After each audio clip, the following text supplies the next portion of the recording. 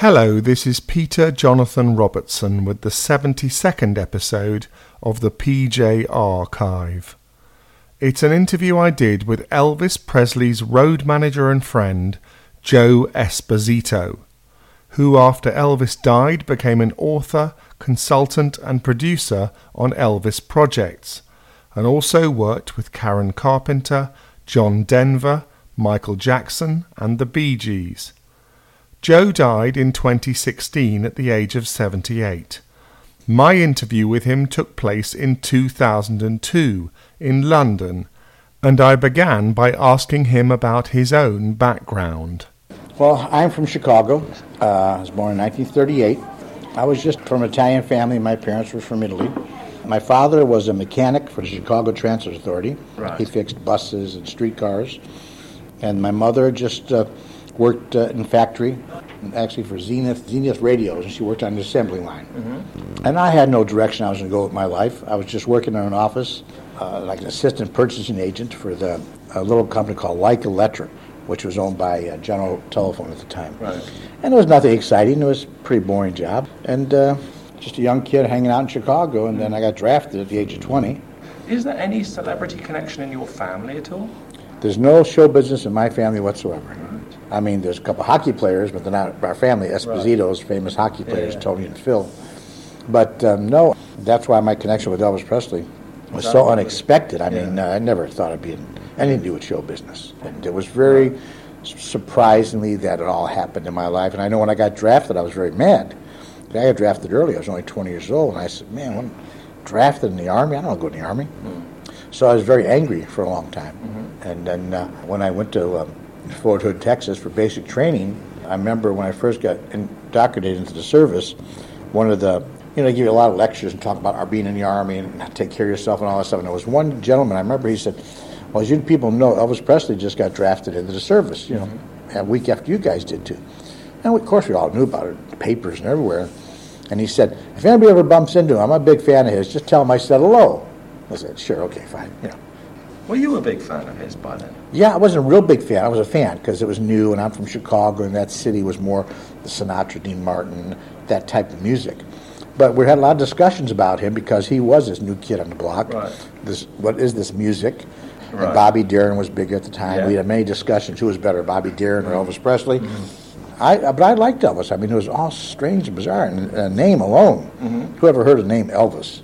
And then, to see him with, with the long sideburns and slick back hair, and at those days we all wore crew cuts, mm-hmm. T-shirts, rolled up sleeves, and a cigarette pack inside your sleeve. And that was the way it was in Chicago, jeans. Certainly in the Army you had crew cuts, didn't you? Oh, yes. But then, like I say, when I got drafted, the odds of me meeting him, I think there's probably about 2 million guys in the service that time. So it's like, 2 million to one shot. Then I went to Fort Hood, Texas, and he came there. And then I used to see him very rarely because it was a big base. But I'd bump into him someplace. I didn't bump into him. I'd just see him. He had, first of all, on the weekends, he had this big red Lincoln convertible that his girlfriend at the time, a gorgeous blonde lady, driving around on the Army base, and nothing but GIs, and we couldn't help but notice her. Mm-hmm. And then I saw Elvis with her a couple times, and so I never met him. But then about 6 months into the service, we got transferred over to Germany. The whole base, the 3rd Armored Division, was going to Germany. So what happened is that Elvis didn't go because his mother got sick, and he went back to Memphis. Yeah. So his mother, passed away, and we all transferred over there, and then he came later. And then one night, I got an office job. I was working in the office in the Army. I was a finance clerk. Working late one evening, and I heard all this noise and screaming outside by the front gate. And I had my friend George. I said, George, what's all the noise about? He said, well, Elvis is coming to be based here tonight. He's going to be here with you the next 18 months. I said, Elvis is coming here? He said, yeah. So we stuck our heads out the window watching all the buses come driving through, and naturally it was dark, and all these hundreds of fans out there could not see him because it was too dark. Also, those guys with uniforms. So that was very exciting in our base. And then periodically, once in a great while, I was in artillery, he was in tanks. So we'd see him come in, driving in sometimes into the base while we were doing roll call out in front. And so I never got to really know him. But then about 9 or 10 months later, I became good friends with the base photographer. His name was Wes Daniels. He was just in the GI like everybody else, but apparently he was a photographer, and he was told by the Army to follow Elvis around and take pictures because they were using him to promote the Army. Yeah. Okay. Very sensible. Right, PR. Him and I became friends, and then one weekend he said, Joe, he said, listen, would you like to meet Elvis? I said, I would love to meet him. He said, well, we're playing touch football this coming weekend. He plays every weekend with his friends. Mm-hmm. He said, we need some more players. You want to come and play American football? I said, yeah, I would love to. So it was on a Saturday. Wes took me to Bad Nauheim, where Elvis's house he had rented, and took me to his house, took me inside, and before I could introduce myself to Elvis, he walked up to me and introduced himself to me. Mm-hmm. Said, hi, I'm Elvis Presley, like I didn't know who he was. Like you didn't know. Yeah, I mean, so I shook my hands. I told him Joe Esposito, and he was very nice. He said, where you from? I said, Chicago. And he said, well, listen, he said, we're going to play football today, touch football. You be on my team today. He said, we usually split up teams, black jerseys and white jerseys. So we all went to this field under his house, and we had a great time playing football. It was really a good way to get introduced to him because I didn't know what to say to the guy if I just sat on one-on-one and have a conversation with him because, I didn't know if I would say the wrong thing because I never was around a celebrity before. I was very nervous. But that sort of broke the nervousness, being around him, hanging on, playing football. It was fun. Now, I imagine he was the most handsome man on the planet. Was it stunning to look at him? Oh, yeah, definitely. Stunning, and plus he had this little grin, which we all know what he's famous for. But it's true, it just made you feel good. I mean, he had this little grin that you felt warm with, and it made you feel good. So, and an aura as well? Oh, definitely an aura, definitely.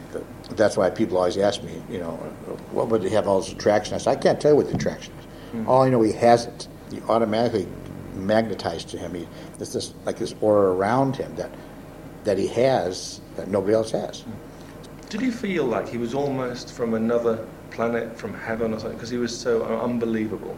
I think Elvis was always searching why he was the one to be chosen, or whatever it is, whatever power it was that gave him all this attraction to people, and why they liked him so much. I mean, he considered himself, he was the most gorgeous man in the world, but he had this appeal, and he could not understand it. I don't know how to explain it. It really is hard to explain the feeling you got when you're around Elvis. No, I don't know. It's a tough one. A lot of people, when he first started, were very sort of, he's disgusting. Oh, yeah. Were your family quite sort of anti-Elvis? Were they saying to you, you don't want to buy his records and all this sort of stuff? No, my family, as you know, from the old country. Right. And they didn't look at... I tell you what, I think what was worse than any place was in the South. Right. More than the North. The religious, the Baptist, and those hardcore religions, and they kept saying Elvis is the devil music. But he was from there, and he was very religious. Right. Well, that's what hurt his feelings more than anything. Yeah. Later on, as we talked to him, he hated that. Why? I'm just singing. I'm not hurting anybody. I'm not making up these moves. They're not dirty. They're not vulgar.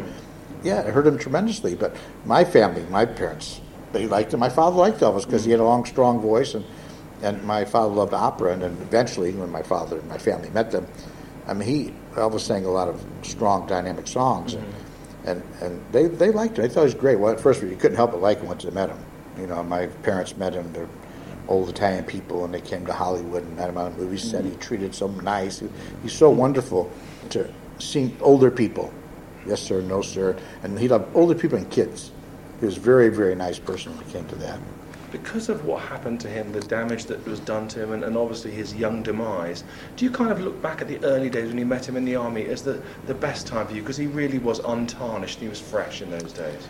The early days in the army, and plus maybe the first 5 or 6 years after he got out of the service, he was in great shape, he was having fun, he was enjoying life, and he got married, and he was, all those years were great, wonderful years. They're just years that you can never forget. And that's the Elvis I like to remember. The latter couple of years of his life, we know he had a lot of problems, and it was sad for us. So I more or less try to remember those days. Yeah. And to me, that was Elvis. Yeah, the other guy was not Elvis. Something else took over. we have a big singer over here called Cliff Richard. I don't know if you Oh, I remember. Yeah, Cliff Richards, absolutely. He claims that he went over to Germany to try and meet Elvis one day, and Elvis was out. Were you aware? Was Elvis aware of that visit? Not that I know of. I was never told that. Right. No. I mean, if he went to the house, knocked on the door, there was a German lady that owned the house. I mean, she wouldn't know who Cliff Richard was, or maybe never. I don't know if Cliff leave a note or something.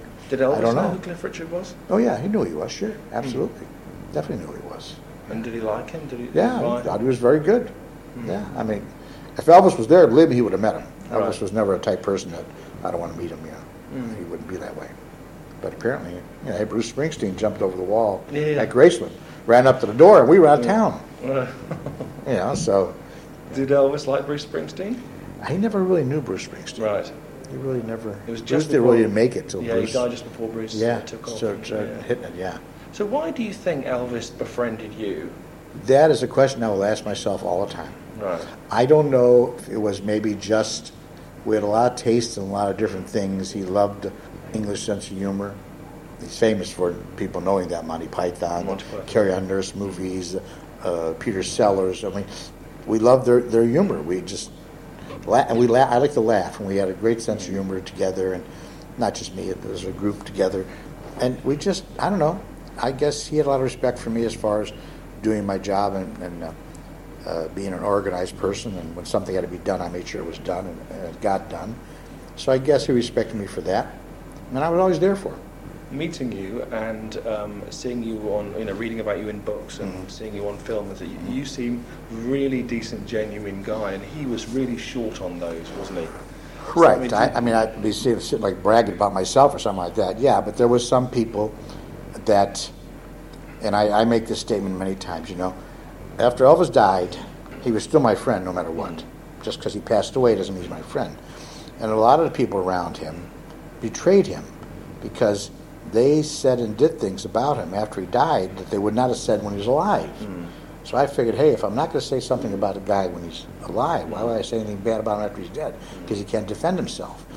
So I felt that they betrayed his loyalty, and there's just certain things with friends should be friends no matter alive or dead. And that's the way I feel about Elvis. I mean, yes, I don't try to hide everything about Elvis because I try to show that he was a human being like anybody. And people just, he wasn't a god. He wasn't, Jesus Christ. I mean, and, people used to call him the king. He hated that. He said, don't ever call me the king. The king is Jesus Christ. I am not the king. He said, I would never call myself that. And it's true. It's the way he felt about it. How did your acquaintance with him develop into a friendship? Acquaintance little by little, hanging out with him. I think what really made it where he wanted me to go to work for him is when he was taking karate a lot when he was in Germany, and then he wanted to go to Paris to take instructions from this little Korean gentleman in Paris because his instructor mentioned to him by him, and he said, and he asked me if I wanted to go to Paris on leave with him, and I said, of course, why not Paris? I'd never been to Paris. So we went to Paris, but before we left to go to Paris, his dad, Vernon, and I became acquaintances. Right. He said, Joe, do me a favor. He said, please, I'm going to give you all the money. You pay all the bills. Bring up all the receipts, keep an accounting of it, so this way we know where it went. Because if we give it to Elvis, it's just going to disappear. He just knows no accounting of it. And he doesn't like carrying money in his pocket anyhow. So we went there, and I did that. It was myself, Lamar, Cliff Gleaves was with us, and the karate guy, Jordan, his German karate instructor. And being there and hanging out, going to nightclubs, it was great because I loved it. I'd never been around Elvis out in public. And the excitement he was causing every place we went, it really felt good. And naturally, all these girls chasing us, that even felt better. Did you get any cast-offs? Oh, yes, I did. Yes, we did, yeah.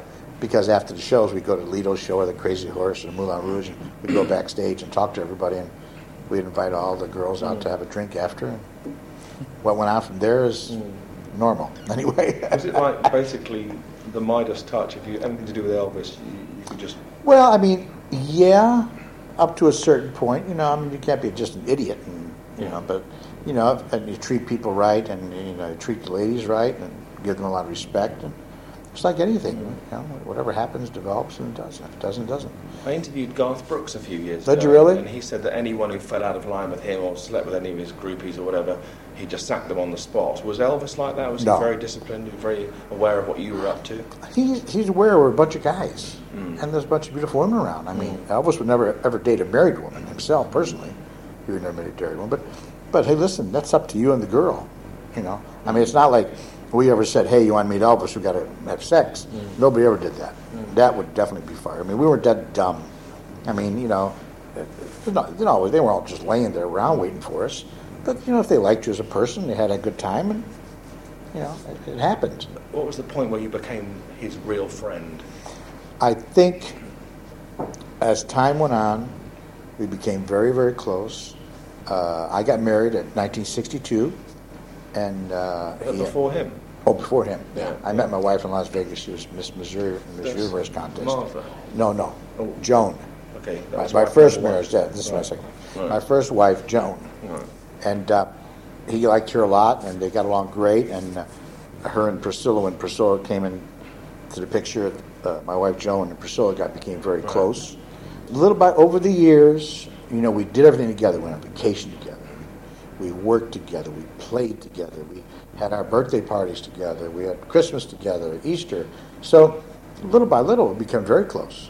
No two ways about it. And then it just grew, and it grew, and it grew. Like I say, he treated me great. I was in charge of all the guys. He paid me a decent salary, and if I had a problem, I'd go up and say, "Listen, Elvis, I need to get away for a while. The pressure's getting to me," because you're on call 24 hours a day. Say, go, take off for 2 weeks, and get out of here. I bet he Because phoned he you understood every day, that. didn't he? Huh? I bet he phoned you every day. Oh, yeah, well, a couple of times. Yeah, in fact, I came here to Europe, my wife Joan and I said, I'd get away. And I didn't tell everybody who it was going to be. But they found me.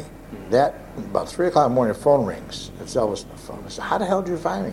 Apparently, at that time, they called wherever you registered a passport. When you come in, you had to put the hotel you stayed at.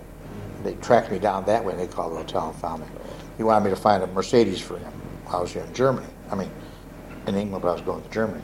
And he said, "Pick me up. I want this model Mercedes." I said, "Elvis, I'm not going to Stuttgart, wherever it was at the time." He said, "I'm on vacation. You told me I can get away. I don't want to go look for a car for you."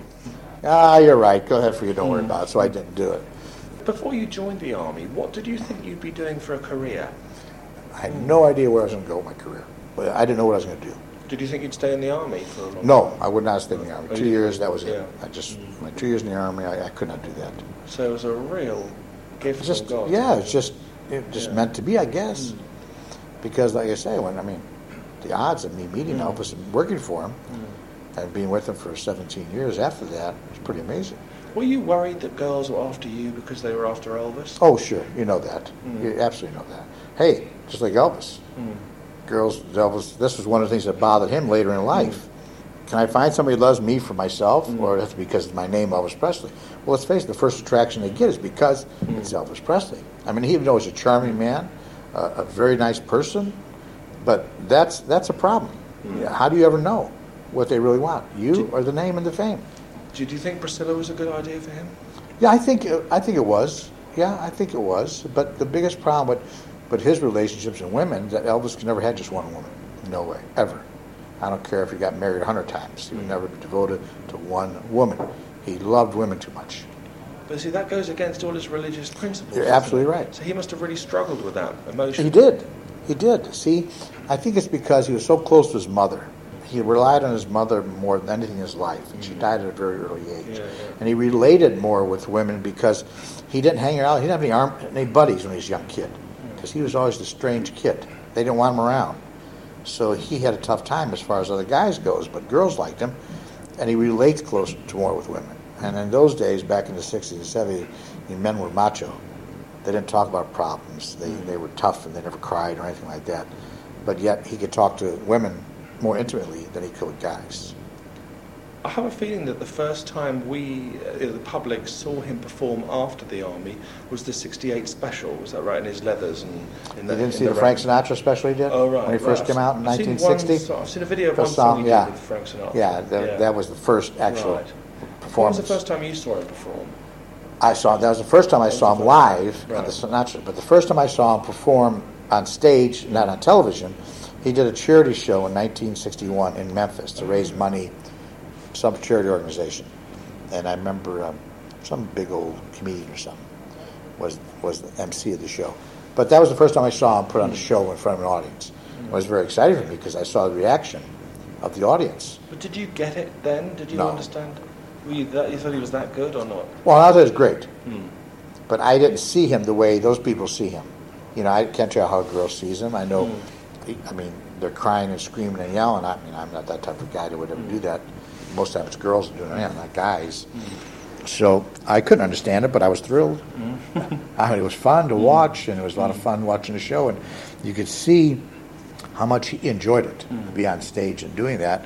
And then over the years, you know, and I could see him, when he walked on that stage, if he was depressed or something was bugging him, the minute he walked on that stage and the crowd went crazy, he was just in heaven. Switched on. Oh, it was just like all that love from 20,000 people aimed at one man. That's got to be pretty awesome. I mean, I don't know that feeling, but I've been on stage a couple times, and just the reaction from the people, it's pretty awesome. And I must go back to the wedding a minute, Yes. if you don't mind. When you were best man for Elvis and Priscilla, he was the most, you know, wanted man on the earth at that point. Did you kind of feel, blimey, I am best man to Elvis Presley? Well, you have to pinch yourself? Of course, yes. Not only that, because he had people that were with him that were longer than I was, you know, and a lot of people got their feelings hurt because of that too. I mean, but it didn't affect me until later on when I realized it. Is that I was just thrilled to death that he even asked me to be co-best man at his wedding. So then over the years, that's one of my highlights of my life, that here's this man that asked me to be co-best man at his wedding, and I felt very honored, very honored. Did you also feel that you would be with him forevermore? Oh, yeah. You did? Yeah, I mean, we talked about doing things in the future after we stopped making the movies. About he wanted to become a director. He wanted to have control of a movie where he could, you know, he liked action movies and comedies, and he felt that he had good comedy routines in his mind that he could direct somebody good to do it. And then action movies, you always like action movies, the Clint Eastwood movies, the Dirty Harrys, the tough movies. And those are things he wanted to do in the future when he, you know, slowed down a little bit, but Did he ever never got that far. No. Did he ever encourage you to perform, to sing? No, I can't sing a note. Right. I'm the worst. I love music. I just can't sing. I'm the only Italian in the world that can't sing. And I hate being in front of a camera. I'm a behind-the-camera person. Right. And I've done a few parts in some of his movies because I was there and they needed somebody to do something. But I would never have gone that way in the direction of a career. Mine would always be behind the scenes. Perhaps that's another reason why, you know, he liked you around, because you weren't trying to be... I always try So he to, chooses. I try to keep out of the camera, even on still pictures. We used to go places, I just tried to get out of the shot because I didn't want to be in the shot. You're taking pictures of him, not me. One of the many reasons he was legendary was his generosity. Oh. What sort of generosity did he show to you over the years? Well, first of all, most generosity was his friendship. That's Yeah. for sure. You never forget that. But he was always there for you. If you needed something, if you heard you needed something, he made sure he got it for you.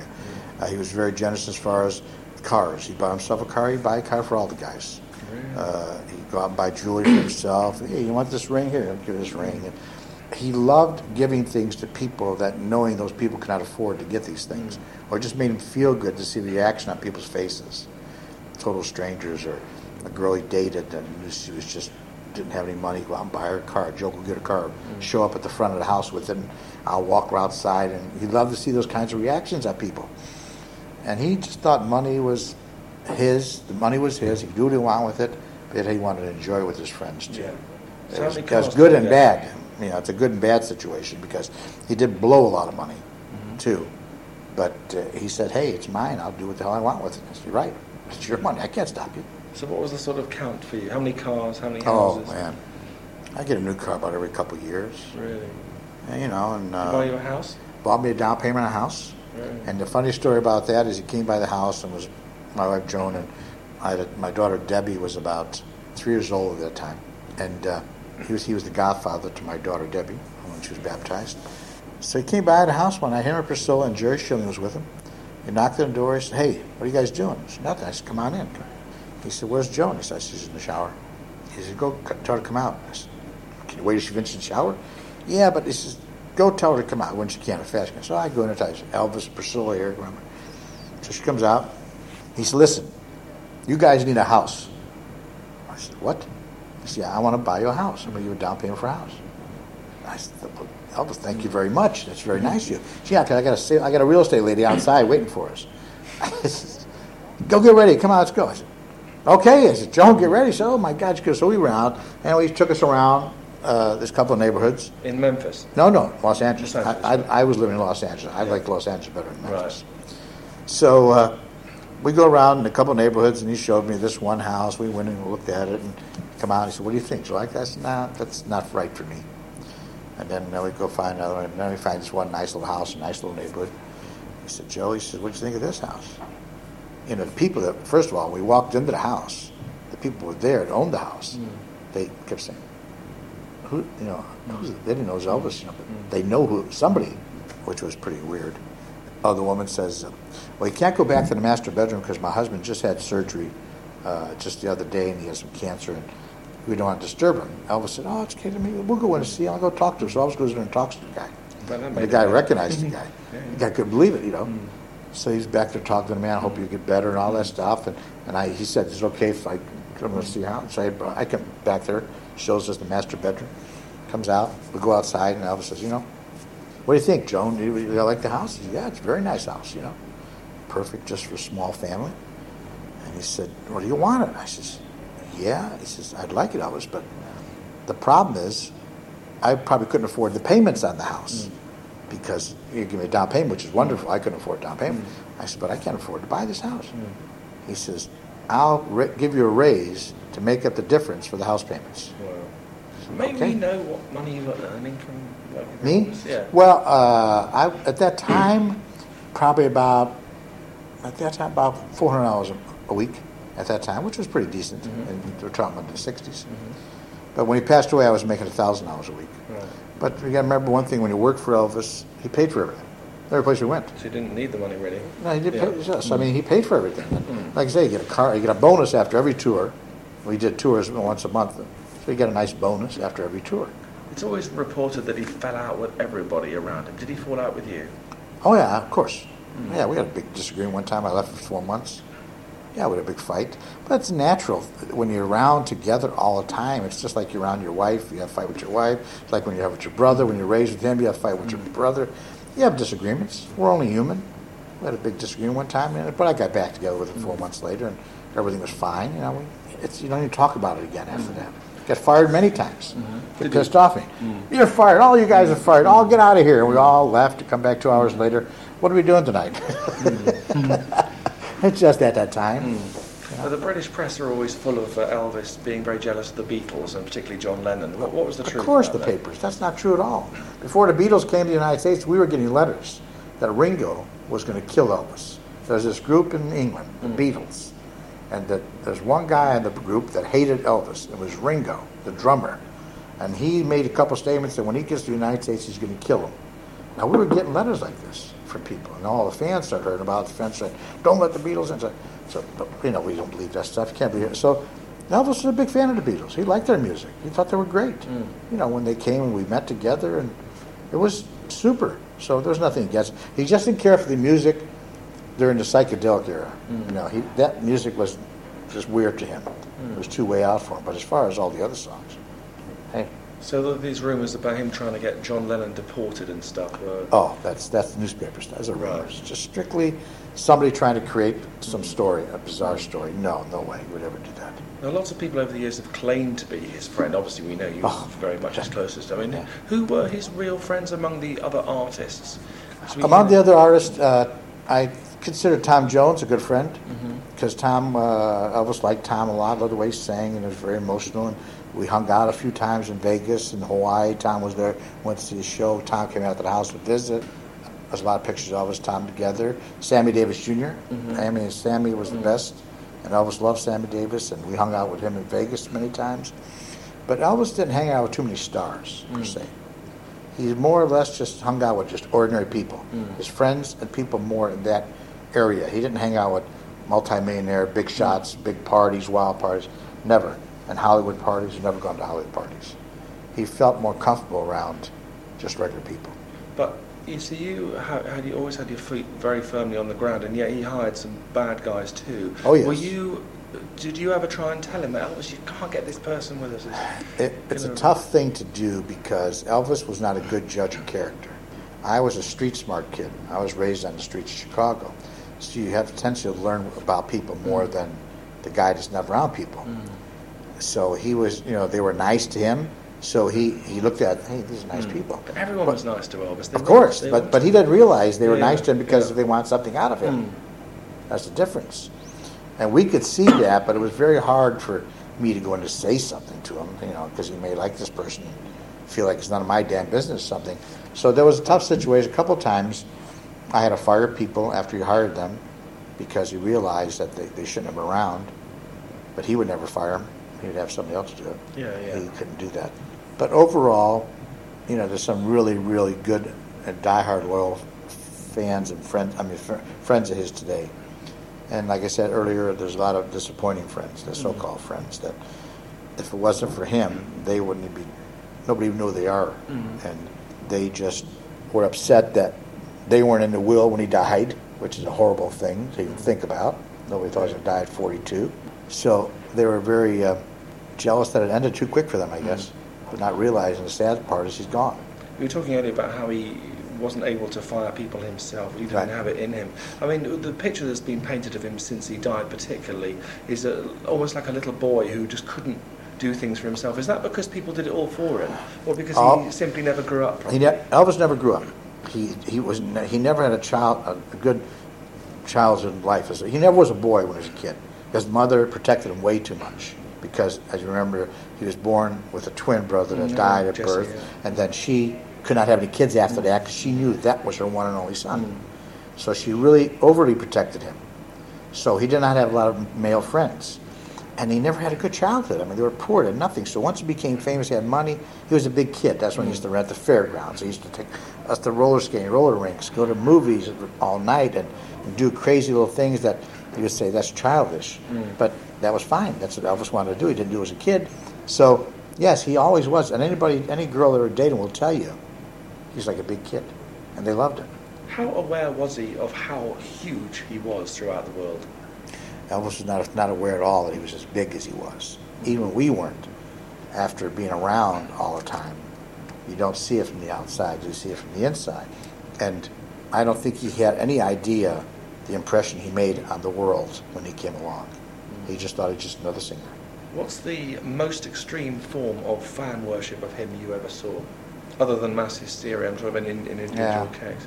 I don't know. I mean, mass hysteria, people just crying when they meet him, just bust out into tears that they're so excited to meet him. They can't believe that they're really meeting their idol, Elvis Presley. And the biggest thing was when he passed away. When 50,000 people show up to his funeral. That was even beyond our belief. We never expected that. So that really showed the impact from people from around the world, made it to that, to say goodbye to him. And then when we had the open casket viewing, it was only supposed to be 2 hours long, and it ended up 6 hours, and we had a hard time stopping it then. And the reaction, we sat there and watched those kids. They walked through, it was just very moving. Just fainting and crying, and just can't believe that he's gone. The big thing that people in the UK always want to know is why didn't he come here to perform? Yeah, that's a sad situation. He didn't go any place to perform out of the country. And it was probably partially because he hated to perform outdoors. He only performed outdoors in 1956 in Canada, outdoor stadiums. And he hated that because the kids could not hear him. We've got some indoor stadiums here. What was his problem? No, not then they did. Wait a minute. No, not in the 70s. Then they did. They built the indoor Wimbledon Stadium. Yeah. But that was in the middle 70s. It wasn't built till. Wembley, you mean? Wembley. Chicago, I can't say it right. Anyway, there was talk about it. Concerts West, Jerry Weintraub and Tom Hewlett went to the Colonel about doing a show here, but not leaving England. Stay here and do 30 shows. So Germany and all the other countries could come here and see a show. And that was the big plan. But even before that, Colonel was concerned about bringing him here because he was taking the prescription drugs, and he was not in good shape. He was concerned if we got here that he might be busted for all these drugs and stuff like that he had with him. So till he got his act cleaned up, he didn't want to bring him here. It had nothing to do with Colonel not having a passport to come here. Now the other big thing, and I hope you don't mind me Yeah, asking you okay. this, but that all of you, you were close friends of his, and yet we know he got into these bad drugs Right. and this bad diet and everything else. Right. Why didn't you stop him? Very simple. He couldn't stop him. No way he could stop him.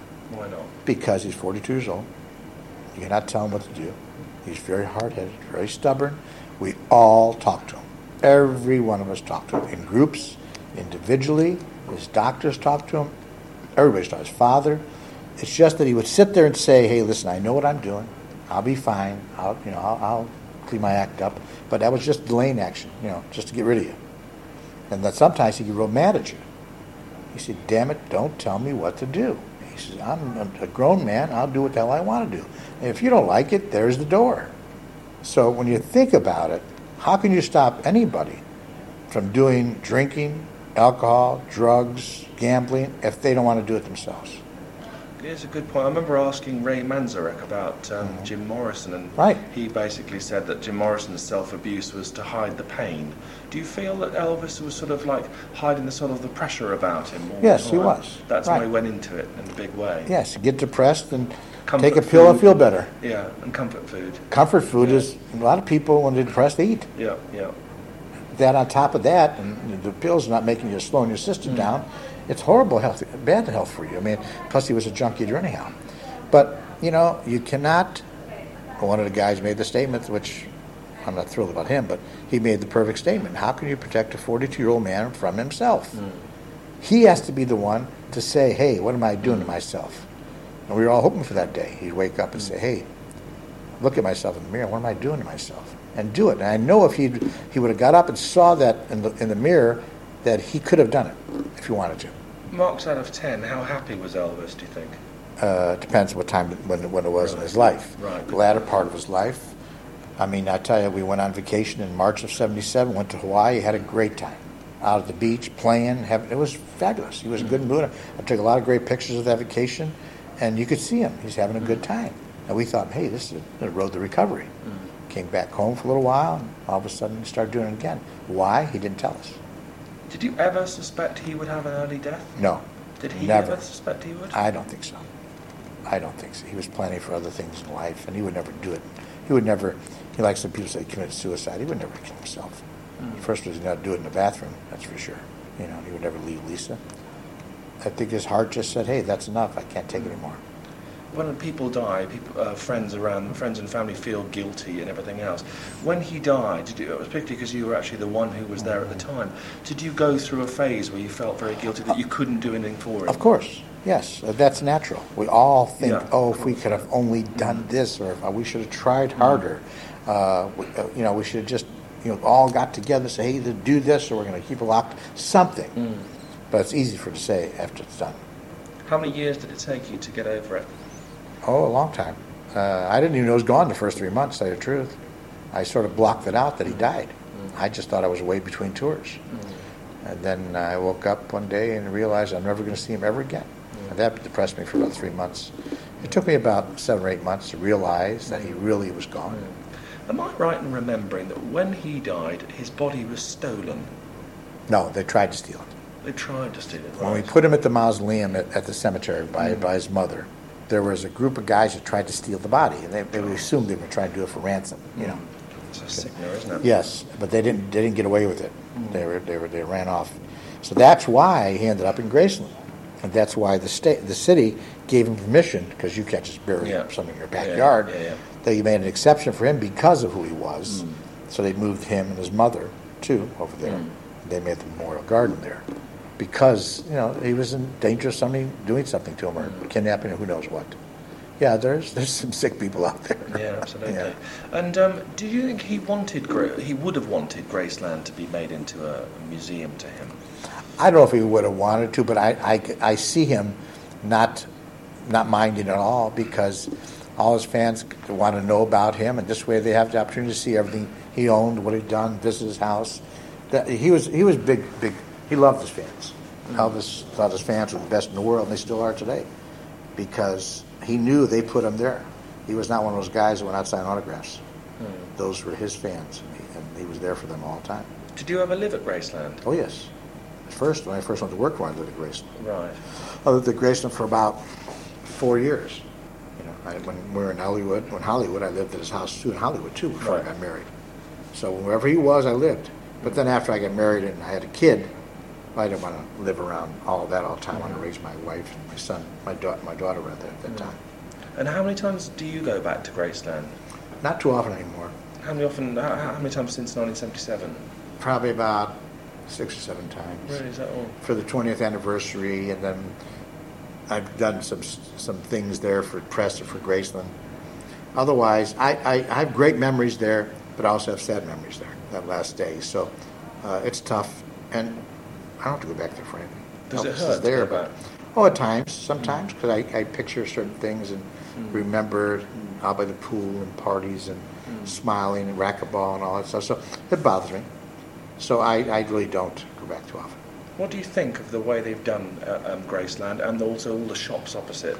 Well, I think they've done a great job as far as the tour, the exhibits, the car museum, the planes there. Mm-hmm. I think they did a great job. I think it's a very well-run organization. I was very impressed. Is there any part of it that you don't like? No. The way the shops and the way they got it organized. No, it's very good. And they haven't opened the top floor yet, so I'm happy about that. Because that's a private area. You know. Yeah. Do you think they will open that up? I don't know. I mean, I hope they don't. I mean, keep it a mystery. That keeps the interest going. You know, and I think, that was his private area, and he was a private man to a certain point. So I think if it was me, if it was up to my decision, no, I'd never open it up. How satisfied are you to the extent to which he is sort of remembered and so on? Do you think that enough has been done, or?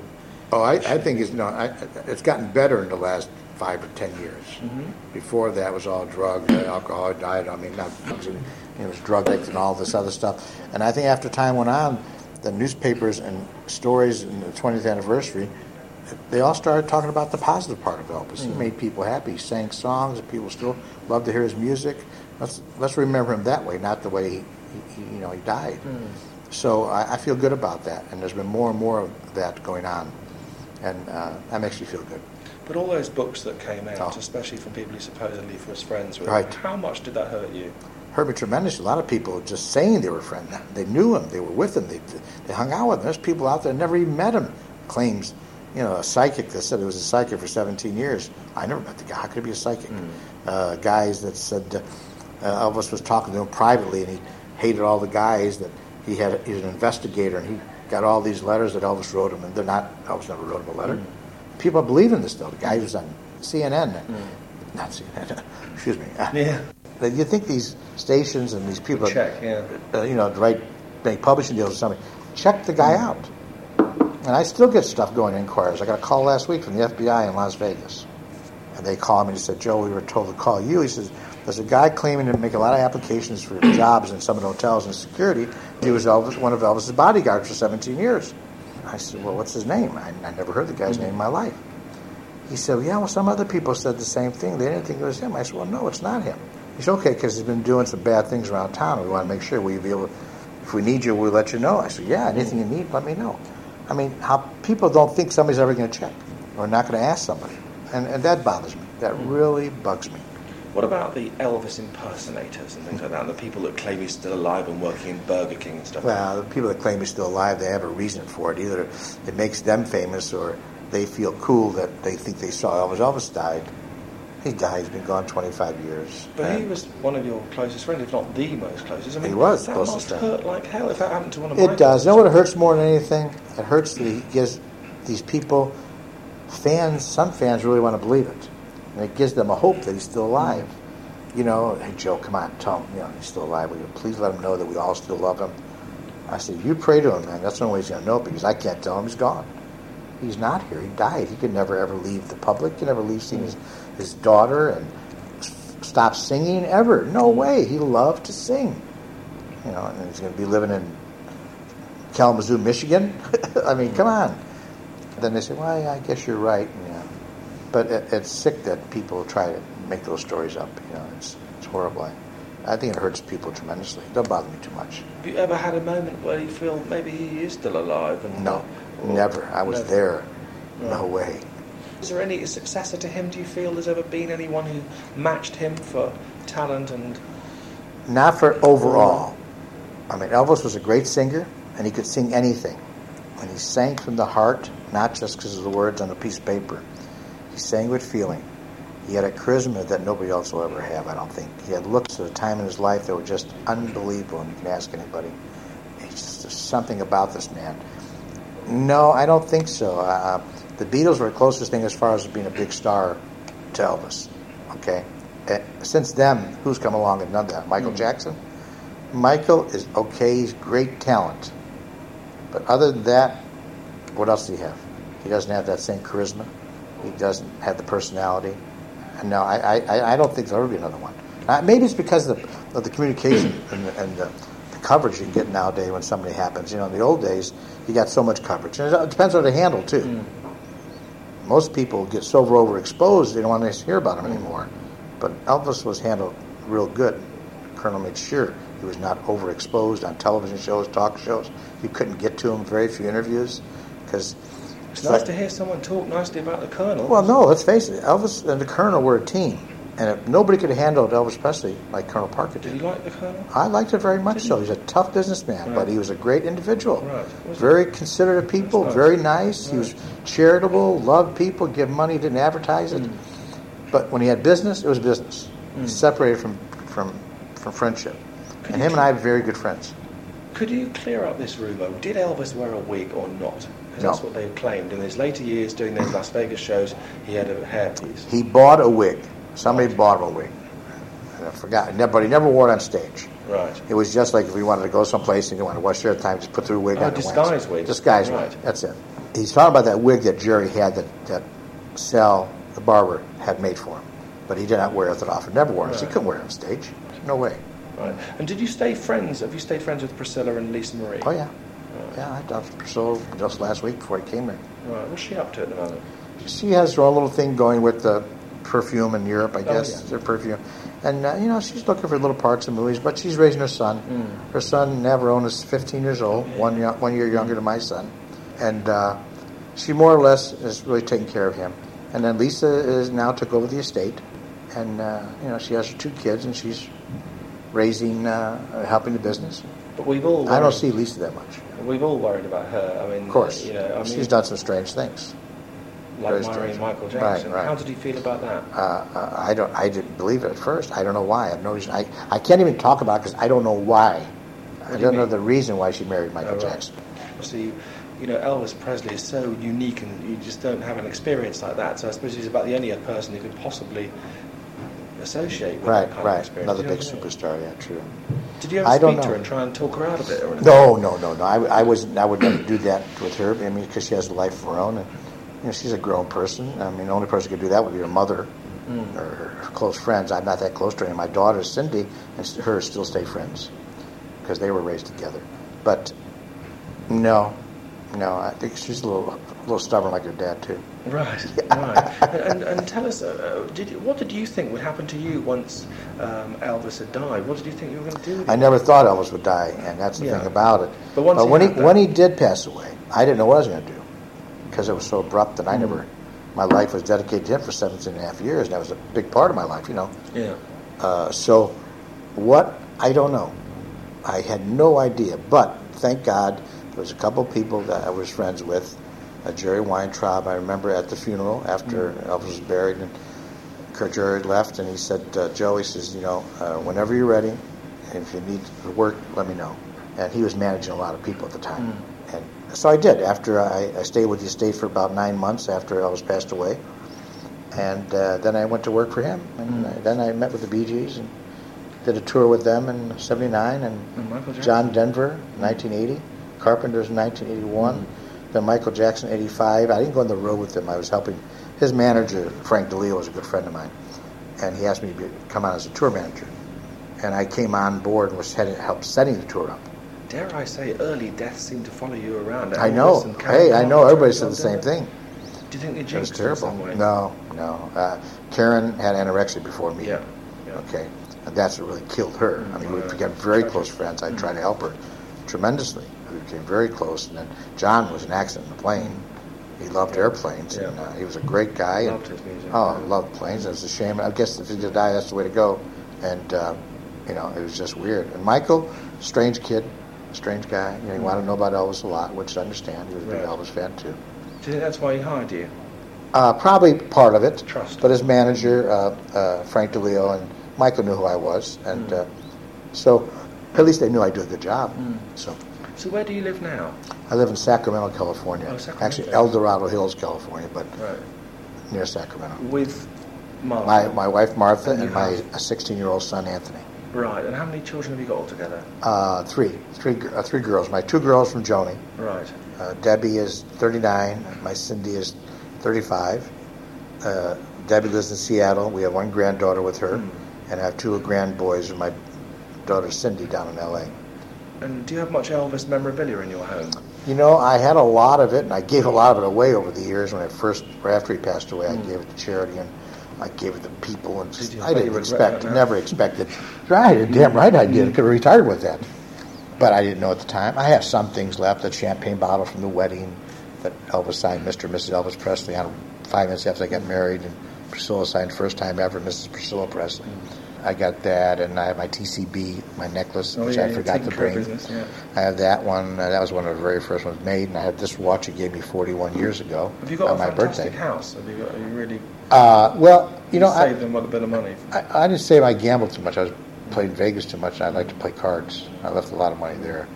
But I have a decent house out of the city. It's a great place where we live, great neighborhood, and it's a great place to raise my son. I wanted to raise him out of L.A.